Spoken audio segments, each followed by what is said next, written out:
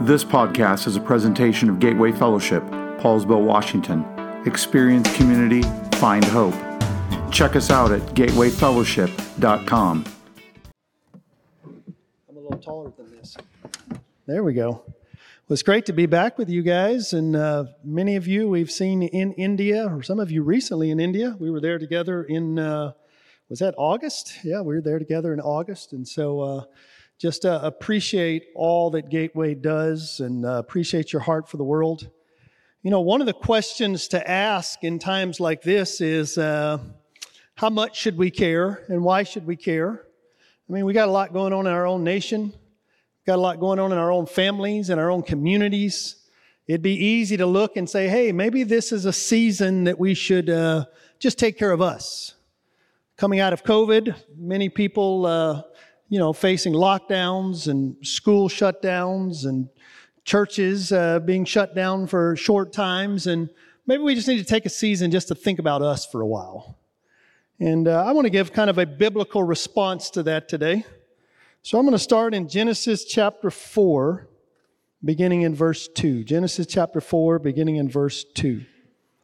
Now Abel kept flocks, and Cain worked the soil. In the course of time, Cain brought some of the fruits of the soil as an offering to the Lord, and Abel also brought an offering, fat portions from of the firstborn of his flock. The Lord looked with favor on Abel and his offering, but on Cain and his offering he did not look with favor. So Cain was very angry, and his face was downcast. So one of the first things to notice here is that we might come to the assumption that God prefers to eat meat over vegetables. And that's not necessarily the truth. I don't know. But it's not necessarily the truth. It's not that God is looking down on vegetables and thinks more highly of meat. At this point in Scripture, there has been no commands about sacrifice and offerings. God actually hasn't asked for anything from anybody. So whatever is being brought now is simply being brought by people to acknowledge God.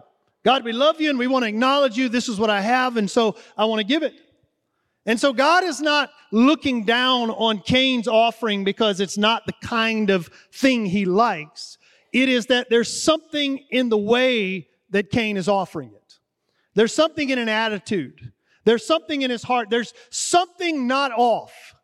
I want to tell you that God to this day, every offering that is brought from a pure and generous heart is always acceptable to the Lord. Doesn't matter how big, how small. Doesn't matter how good your singing is. It doesn't matter how talented you are. When we give to God, God accepts it based on the attitude of our heart, not on the offering itself. So God's not looking down on Cain. He's not trying to pick a fight with Cain. There's just something not quite right there. Verse 6, then the Lord said to Cain, why are you angry? Why is your face downcast? If you do what is right, will you not be accepted? But if you do not do what is right, sin is crouching at your door. It desires to have you, but you must rule over it. How many of you, every time you go on social media, you realize sin is crouching at your door? It's crouching. It's trying to get you frustrated. It's trying to get you angry. It's trying to trap you and tempt you. It's trying to pull you into somebody else's fight. It's crouching at the door. Now Cain said to his brother Abel, let's go out to the field. And while they were in the field, Cain attacked his brother Abel and killed him. Then the Lord said to Cain, where is your brother Abel? Now this is theologically a point you need to understand, because this often happens in Scripture. It's a deep theological thought you need to wrap your head around. God does not ask questions because he lacks information. Does that make sense? God does not ask questions because he needs information. If God is asking a question, then God is offering an opportunity. I mean, we don't know what happened. Cain and Abel went out to the field, and it may have been just two brothers getting in a normal fight. Hey, Cain, you remember yesterday? God accepted my offering. He didn't accept yours. You're a loser. Who knows why they got in a fight? But they did. Cain lost his head. Cain kills his brother. And in this moment, God is offering an opportunity to Cain. Cain, where's your brother? There's an opportunity. God, I lost my mind. Forgive me, Lord. God is always offering opportunities to us. God knows every thought that you have. He knows everything that you've done. He is not confused about our sinfulness, and yet He constantly reaches out to us with grace and mercy, offering opportunity for repentance and forgiveness. God is offering this. But just like us, Cain didn't take the offer. He tries to deflect. He tries to turn away. And here is his famous response. I don't know, he replied. Am I my brother's keeper? You could paraphrase that and say, am I responsible for him? Why are you asking me about Abel? I've got enough issues of my own to deal with. I got a family now. I've got kids now. I got my own issues, God. I got all these fields that need to be harvested. I got stuff I'm doing. Why are you asking me about Abel? Am I responsible for Abel? I mean, why are we here talking about India today? Why are we here talking about Africa and the world? Don't you see what's happening in our country? Don't you see what we're dealing with? Am I my brother's keeper? Am I really responsible for them?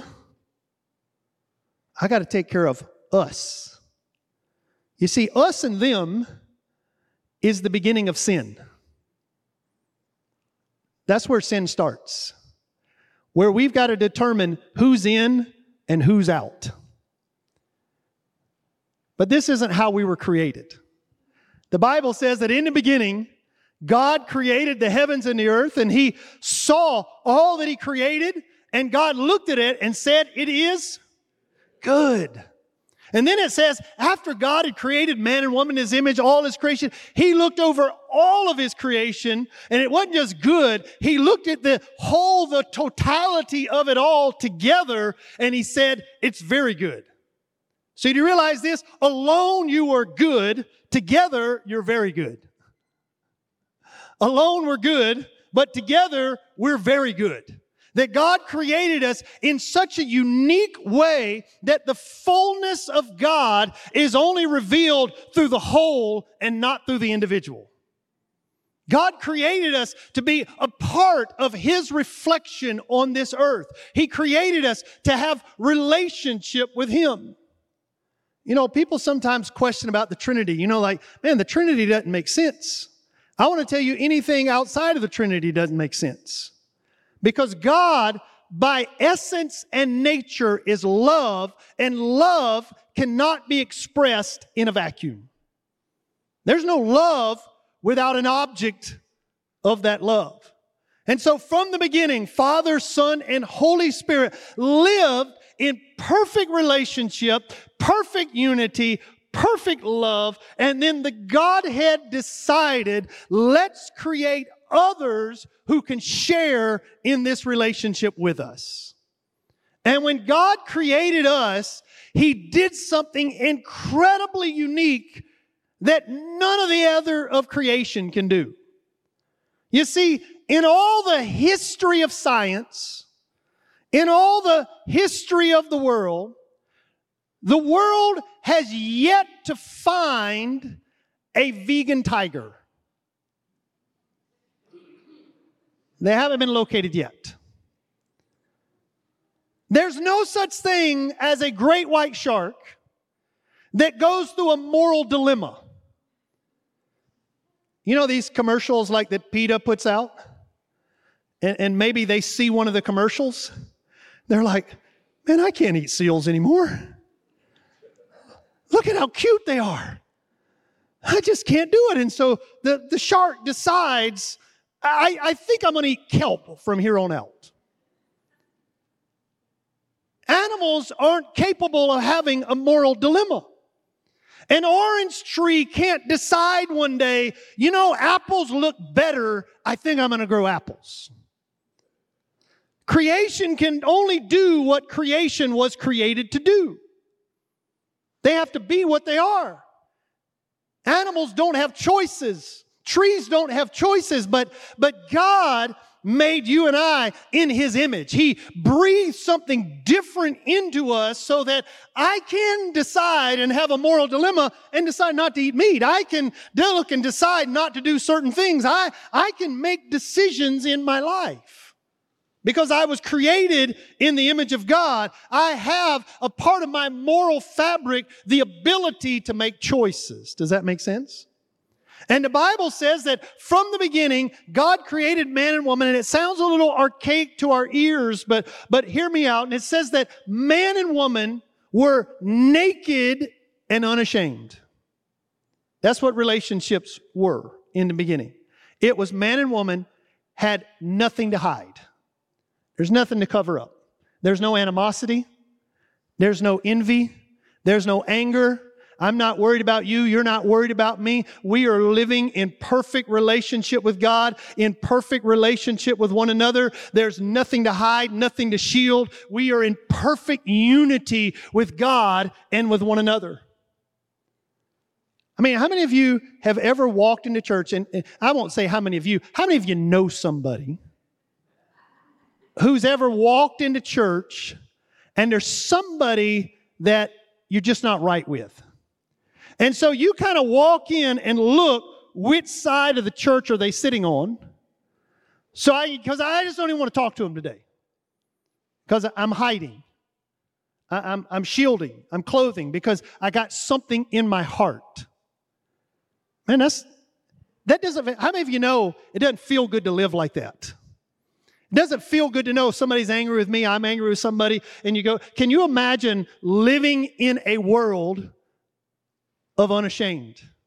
Living in a world where my every thought towards you was good. Your every thought towards me is good. That is what God is describing for us, that you and I were created to be, and one day that's where we will be. When God establishes His kingdom, we'll be there, but we're not there today. So here's man and woman created in this perfect unity with Him. And the Bible tells us that every evening God would come down to walk with them. They were just created for relationship with God. Created to spend time with God. You know, I know some people think in heaven we're going to sing all the time. I'm glad we're not. I'm a terrible singer. You know, in eternity we're going to do what we were created to do, which is be a gardener who spends time with God. So if you don't like the outdoors, you're not going to like eternity. You're just going to spend time gardening, looking after creation, spending time with God in perfect unity with God and with one another. That's what we were created for. Just relationship with God. But as the enemy always does, the enemy comes along. And because God loves us, He gives us freedom. And think of it as a mechanism of freedom that is in the garden. There's 2 trees. Everything else is yours. These 2 things, don't eat from these 2 trees. These are mechanism. God giving away of choice to people because He loves them. And how many of you know freedom is the most dangerous idea in the world? How many of you have gotten to the point that you had a 16-year-old and for the first time you had to put keys in their hands? And you're looking at their half-formed brain through their darkened eyes. And you're saying, now be careful, knowing good and well they don't know how to be careful. They're 16. But love forces you to give the keys, right? I mean, what I wanted to do for my kids was to lock them up from the age of 13 to the age of 25 when I think maybe they can make decent choices now. But love doesn't allow me to do that. Love gives freedom. Love gives choice, even when it's dangerous. And God loves us and is not coercive, so God gives us choices. So in the garden, there's 2 trees, and along comes the enemy. Hey, is God really looking out for you? Does God really have your best interest at heart? You know, actually, there's a better way out there. You can be a God to yourself. You can live life on your own terms. You can be your own master. Why follow Him? God's trying to keep you from good things. Does that sound like it's still happening today? Man and woman give in. And so here comes God. Comes down to the garden like he always does. Just here to spend time with Adam and Eve. And there's this haunting question. I want you to hear the broken heart of God. As he comes down to the garden. Adam, Eve, where are you? Where are you? Now remember, why does God ask questions? Opportunity. God's not lacking information. He knows what's happened. He knows where they are. And yet here is God looking down on a people who have rejected them, and he longs and calls to them, where are you? Some people talk about the day they found Jesus. How many of you ever told people about the day you found Jesus? That means it sounded like he was an old man lost in the woods somewhere. I want to tell you, you didn't find Jesus. Before you were ever looking for him, he was looking for you. And we are here today, a part of his kingdom today, because of a good and loving God who was looking for us, who was longing for us before we ever thought to look for him. We're here today because he found us, because he called us. Where are you? I know that's why I'm here today. I was a 20-year-old alcoholic who had no hope, and he found me, and he changed me. He is the one longing for us. Adam, Eve, where are you? The first effect of sin is not death. Death is the end result of sin. But the first effect of sin is separation. It's separation. So now, man and woman are separated from God. And sometimes we think of an angry God saying, you broke the rules, get out of the garden. Actually, the word that is used in the Hebrew for God put them out of the garden is the same word used throughout Scripture for divorce. God gave them their divorce. If you don't want to be with me, if you don't want to hide with me, I will never force you to stay with me. I will never force you to stay in my presence. If you want to leave, I'm going to allow you to leave. God gave them what they asked for. And they're out of the garden. They're separated from God. And what happens? If you are not in right relationship with God, fundamentally, you cannot be in right relationship with one another. When your relationship with God breaks down, every relationship in life starts to break down. So man and woman are now separated from God. And what happens? The very next story, Cain kills his brother Abel. Why? They're not in relationship with God. Now notice God's still there. He's still there talking to them. They're out of the garden, and God doesn't stay in the garden. God follows them into the world. Isn't that amazing? God follows them into the world. He's still trying to communicate. He's still trying to connect. But fundamentally, the relationship is flawed. It is broken. They are no longer in deep relationship with God. And so Cain kills his brother Abel. Families start to fight against family. Cities start to fight against city. Nations start to fight against nation. People start to fight against people. The world is at war and conflict with one another. Fundamentally, the Old Testament tells us, because we are not in right relationship with God. That's the fundamental story of history. When people are not in right relationship with God, all relationships start to break down. It's broken. A world that is broken. But in the middle of this, where's God? He's right there. He's right there talking to Cain and Abel. He's revealing himself to a man named Abraham.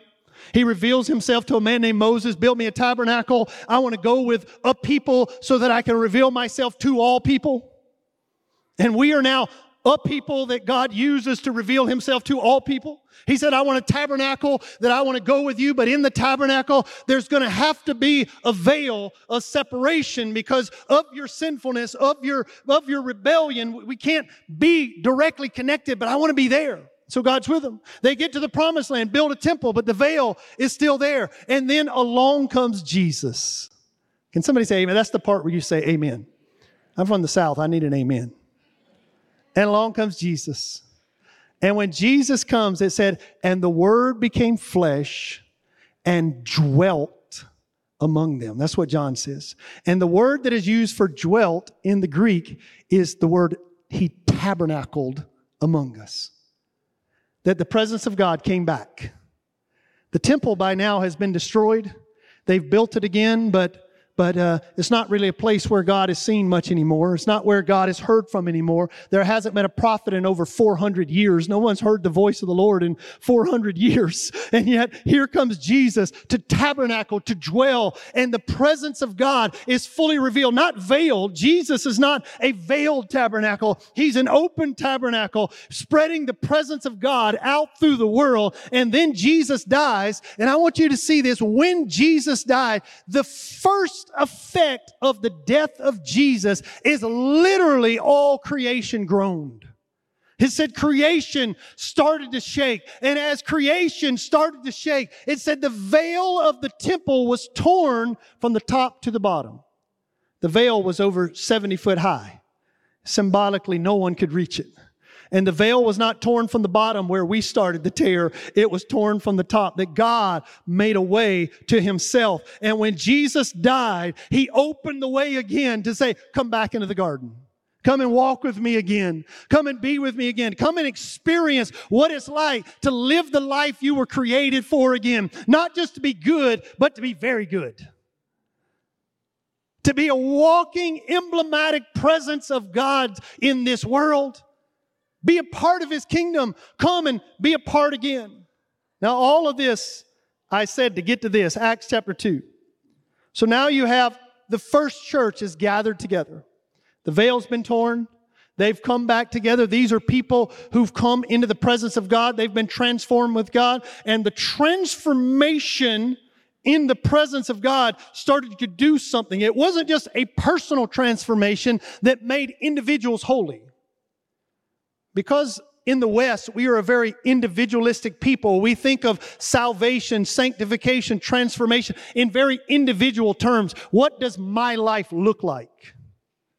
Am I personally holy? But there was something far deeper than this that started to happen. In Acts chapter 2,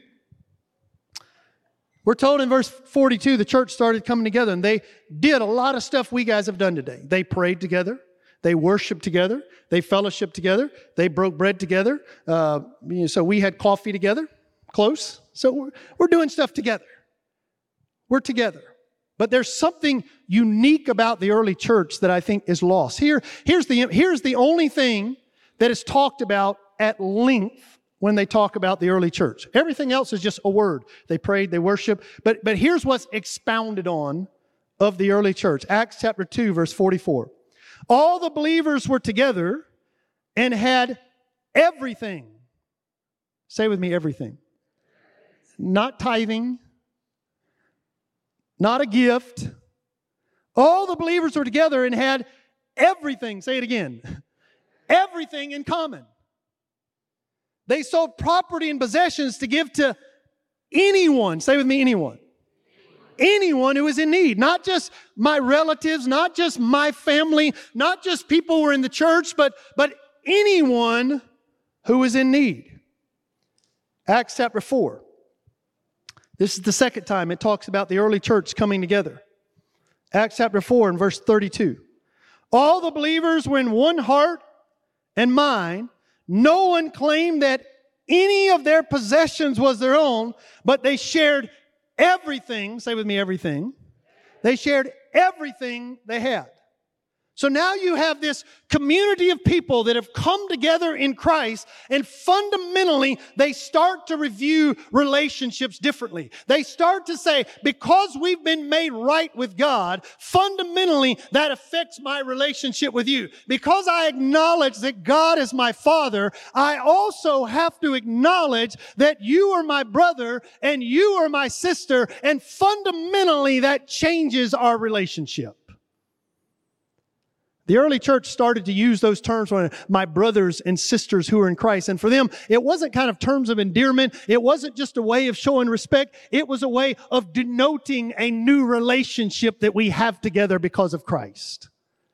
One of our great Indian theologians, he made this statement: the blood of the covenant is thicker than the water of the womb. The blood of the covenant is thicker than the water of the womb. because me and my brother share a mother and father, there is a connection of DNA that makes us close. But for you and I, the blood of Jesus runs through us both. The blood of Jesus connects us in a way that even familiar relationships can't connect. That's even thicker. It's even tighter. It's even more of a responsibility. We are connected in Christ.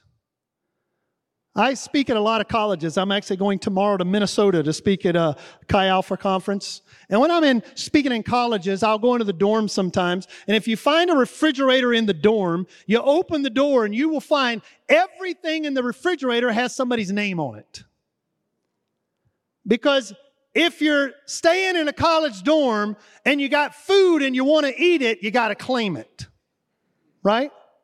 So if mama sends you brownies, you better hide it under the bed because it's going to be gone really quick. I just wanted a little bit of milk with my coffee. Somebody had a line on the milk with a date on it. I'm going to know if somebody took a splash of my milk. Because when you're in college, you got to claim your stuff.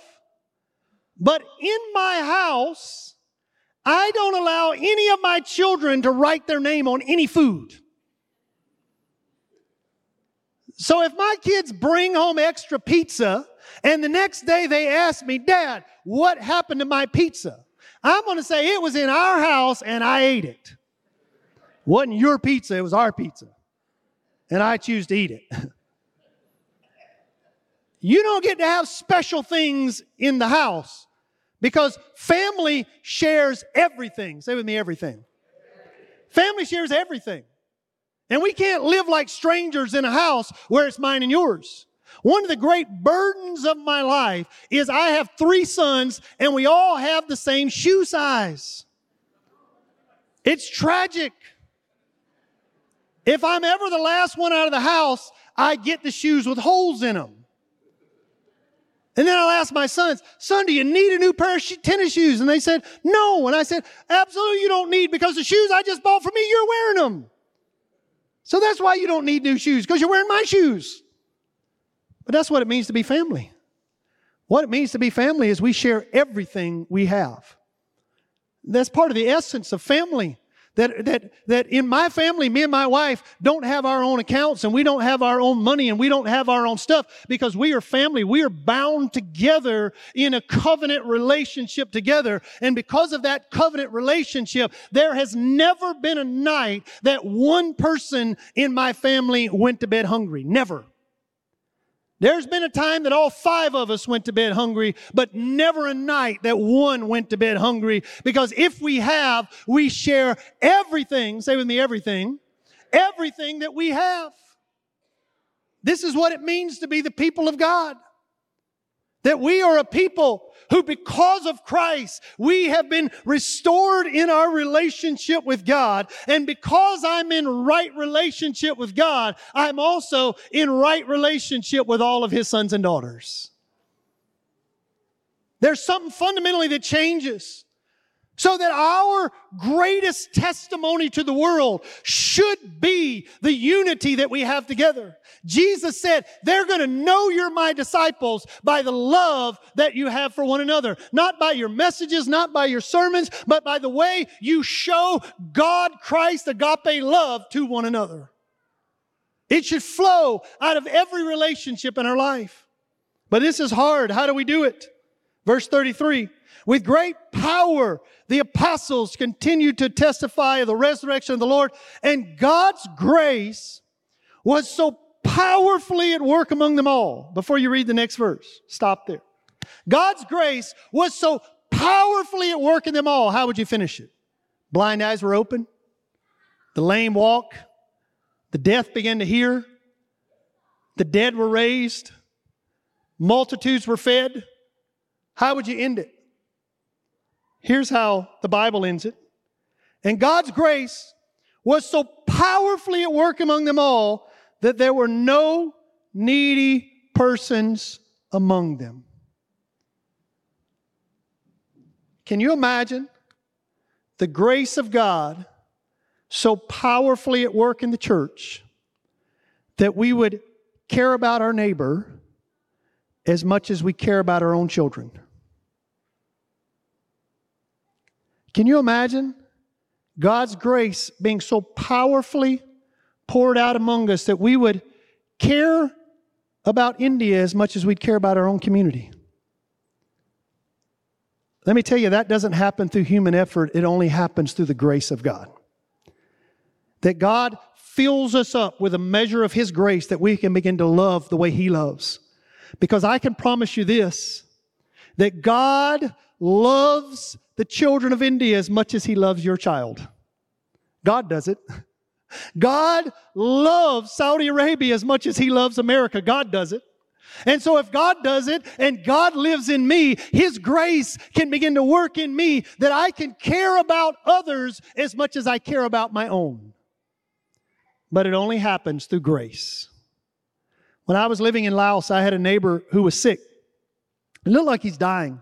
For months, I'd seen him. He could barely come out of the house. So one day I go, my son had to go to the hospital, and I asked him, hey, do you want to go to the hospital with us? So we go to the hospital. A very poor man, has no car, only owns 2 shirts. So he put his good shirt on. He gets in the truck with me. We go to the hospital.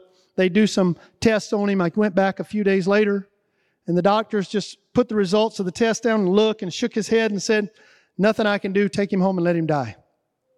Just that blunt.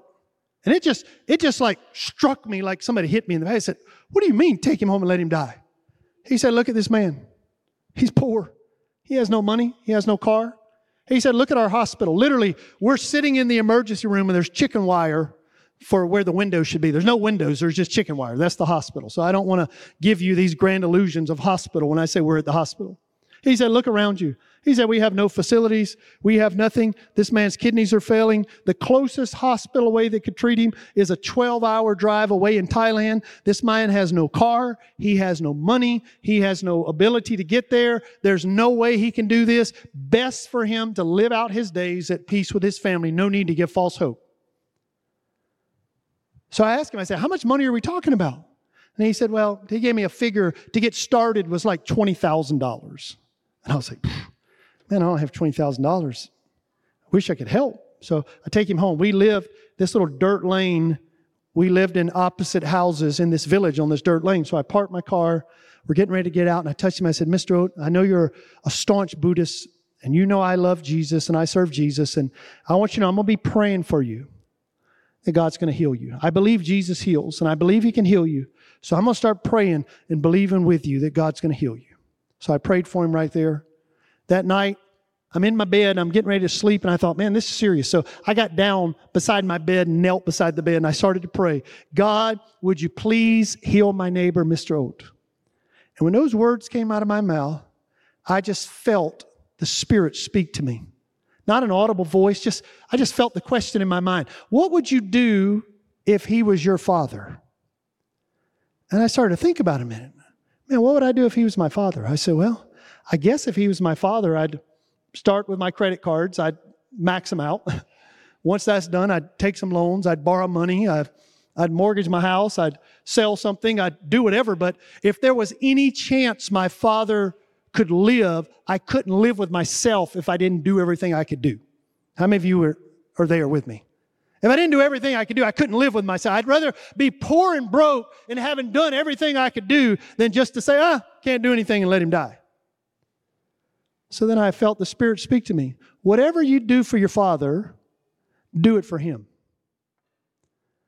So the next morning I get up and I go to his house and I said, Mr. Oda, I'm so sorry. Yesterday I treated you like a stranger.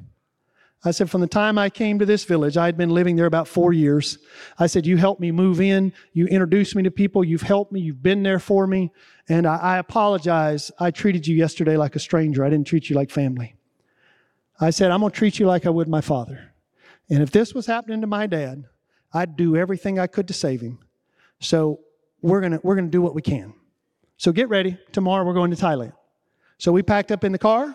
We drove 12 hours to Thailand, went to the hospital. We spent a week in the hospital. They started treatment for him, and they told him for the rest of his life, as long as he lives, he's going to have to be back here at least once a month for the rest of his life. And so we started the payments, and we started everything going. And I can tell you, it put me in debt and had a lot of troubles. But over 12 years later, he's still alive today. He's still alive. But 2 years after we started this, we felt like the Lord leading us back to India. So I go to my neighbor and I talk with him. I introduced him to my Lao friends and I said, hey, the hospital has my information. They'll bill me. Don't worry about the hospital. These new friends of mine, they also love Jesus. They're going to be here. They're going to take you to the hospital once a month. We got everything covered and we prayed for him. And the next day I'm getting in my car to go to the airport. I'm leaving. I'm going to India, getting ready to get in the car. And this little boy comes and grabs me and said, hey, Mr. Oates said he wants to see you one more time before you leave. And I'm late for the airport, so I go running into his house. And he's laying in the bed. His wife is in the kitchen, and me and my wife come in, and he pushes himself. He can't even stand anymore. He can't walk. He just pushes himself up on the bed. And he looks at me, and he points his finger at me. He said, before you go, I want you to know, you're my son. And he looked at my wife, and he said, you're my daughter. You're family. And families worship the same God. So before you leave, would you pray with me? I want to serve Jesus. And his wife stepped out from the kitchen and said, you're also my children. I also want to follow Jesus. They have a church that meets in their home today. They're leading people to Jesus. Lives are being changed because of a simple idea to treat the world like family. Now, I can imagine your opposition to this would be, man, that's good, but you can't do that for everybody. My retort to you is, start with somebody. Stop worrying about what you can't do and start doing something with what you can do. Start asking the Lord for opportunity to treat somebody like family. Ask the Lord to give you the grace to look through different eyes at the world around you. Not as friends and foes, not as enemies and partners, but to look at the world the way God looks at the world. Children who are inside, children who are abandoned, but everyone created in the image of God, created to have a relationship with God. The people of God, God is trying to bring His people back to Himself, and He wants to use us, His sons and daughters, to be a part of that. So why is it that 2,000 years after the death of Christ, that 1/3 of humanity has yet to hear the gospel of Jesus Christ? How is it possible that when most of the world throws away food every night, that millions go to bed hungry? How is it possible? Because I'm not my brother's keeper. I'm not responsible. Why are you asking me? But I want to tell you that when you accept Christ as your Lord and Savior, it starts to change. And you can no longer look out at the world and say, am I my brother's keeper? You have to look out and say, all authority in heaven and earth has been given to Jesus. And Jesus is sending me on His behalf with all authority to all the earth to bring the goodness of God to every corner of this earth. I am my brother's keeper. I am my neighbor's keeper. I am Paulsbo's keeper. I am Washington's keeper. I am America's keeper. I am India and Saudi Arabia and Mexico. I am responsible for the world around me. I am my brother's keeper. Recently, when Afghanistan, a couple years ago, I don't know how many of you saw the images when Afghanistan is falling. And there was this image of this young man literally holding on to the tire of an airplane as it took off. Can you imagine being so desperate, so hopeless, that holding on to the tire of an airplane as it takes off seems like a better option than staying where you are? Can you imagine how bad that's got to be? Absolutely hopeless. And I saw that and my heart was broken. I've never felt called to Afghanistan. I've never been to Afghanistan. I don't know anything about Afghanistan. But when I saw that, something struck a chord. I am my brother's keeper. I'm responsible some way, somehow. And so I just started praying. All I could do is pray. I don't know anybody. All I could do is pray. 2 days later, I talked to one of our team leaders in India and said, man, I just can't get out of my mind. Just Afghanistan's on my heart. We got to do something about Afghanistan. And the team leader told me, he said, that's amazing. He said, today on the streets in Mumbai, I met an Afghan refugee. And he gave me his phone number and we're in contact. I said, great, introduce me. So we got introduced. And we found out there were 13,000 Afghan refugees in India. And so through this man, we contacted people. One of our churches opened up. We brought in 500 heads of household, Afghan people who were head of their household. 500 of them came to church. And we talked to them about what's happening, what their needs were, how we could help them. We preached the gospel to them. We prayed for them. We started in community and relationship with them. And I can tell you today, we know of over 1,000 Afghan refugees in India who are in Christ today. And we have 4 churches that have been planted. Just because I am my brother's keeper. I'm responsible. But we're going to need grace. I have 3 grown sons, and I'm going to close. I have 3 grown sons, and they're no different than your kids. Just because we're missionaries doesn't mean they're different. They have struggles. And there are times when my kids are struggling. I just can't go to sleep at night. You ever been there? Man, I just like groaning for my kids. Nights where I wake up in the middle of the night, it's just so heavy on my heart. And I'm praying for my son. First thing in the morning is the light flips on in my head and I start praying again. Throughout the day I pray. It's just there. Nobody has to remind me. Nobody has to give me a message. Just because that's how much I love my sons. And I started praying about a year ago. God, help me to love your sons, your daughters, as much as I love my son. So every time I pray for my sons, I pray for the sons and daughters of India. I pray for sons and daughters around the world. You see, while I'm grieving and praying for my son today, my son has hope. But millions of people in Saudi Arabia have no one that groaned over them. Millions of people in Ukraine today. I mean, when the war first started, we were all bought in and we're praying and we're thinking, it's kind of gone. You know, I was thinking when it mentioned about the football player who almost died. Man, that happened in a time frame where we could grieve and rejoice. But sometimes we get compassion fatigue, and it's just like, Ukraine's kind of something that happened out there, but there's still people dying there. But we just don't have that capacity of love that God has. And that's where grace comes in. And what I want to pray today is the grace of God would so change our hearts that we would have the capacity of God to love the way that God loves. That we would care about the other as much as we care about our own until there is no other anymore. Would you stand with me this morning? And just lift your hands and surrender to the Lord. God, we pray today that you would help us. We confess, Lord, our capacity of love is small. We have people we really love, sons and daughters, brothers and sisters, friends, neighbors. We have people we really love, but we have a whole lot of people we rarely think about. And God, I pray today for your grace to so powerfully work in our hearts today.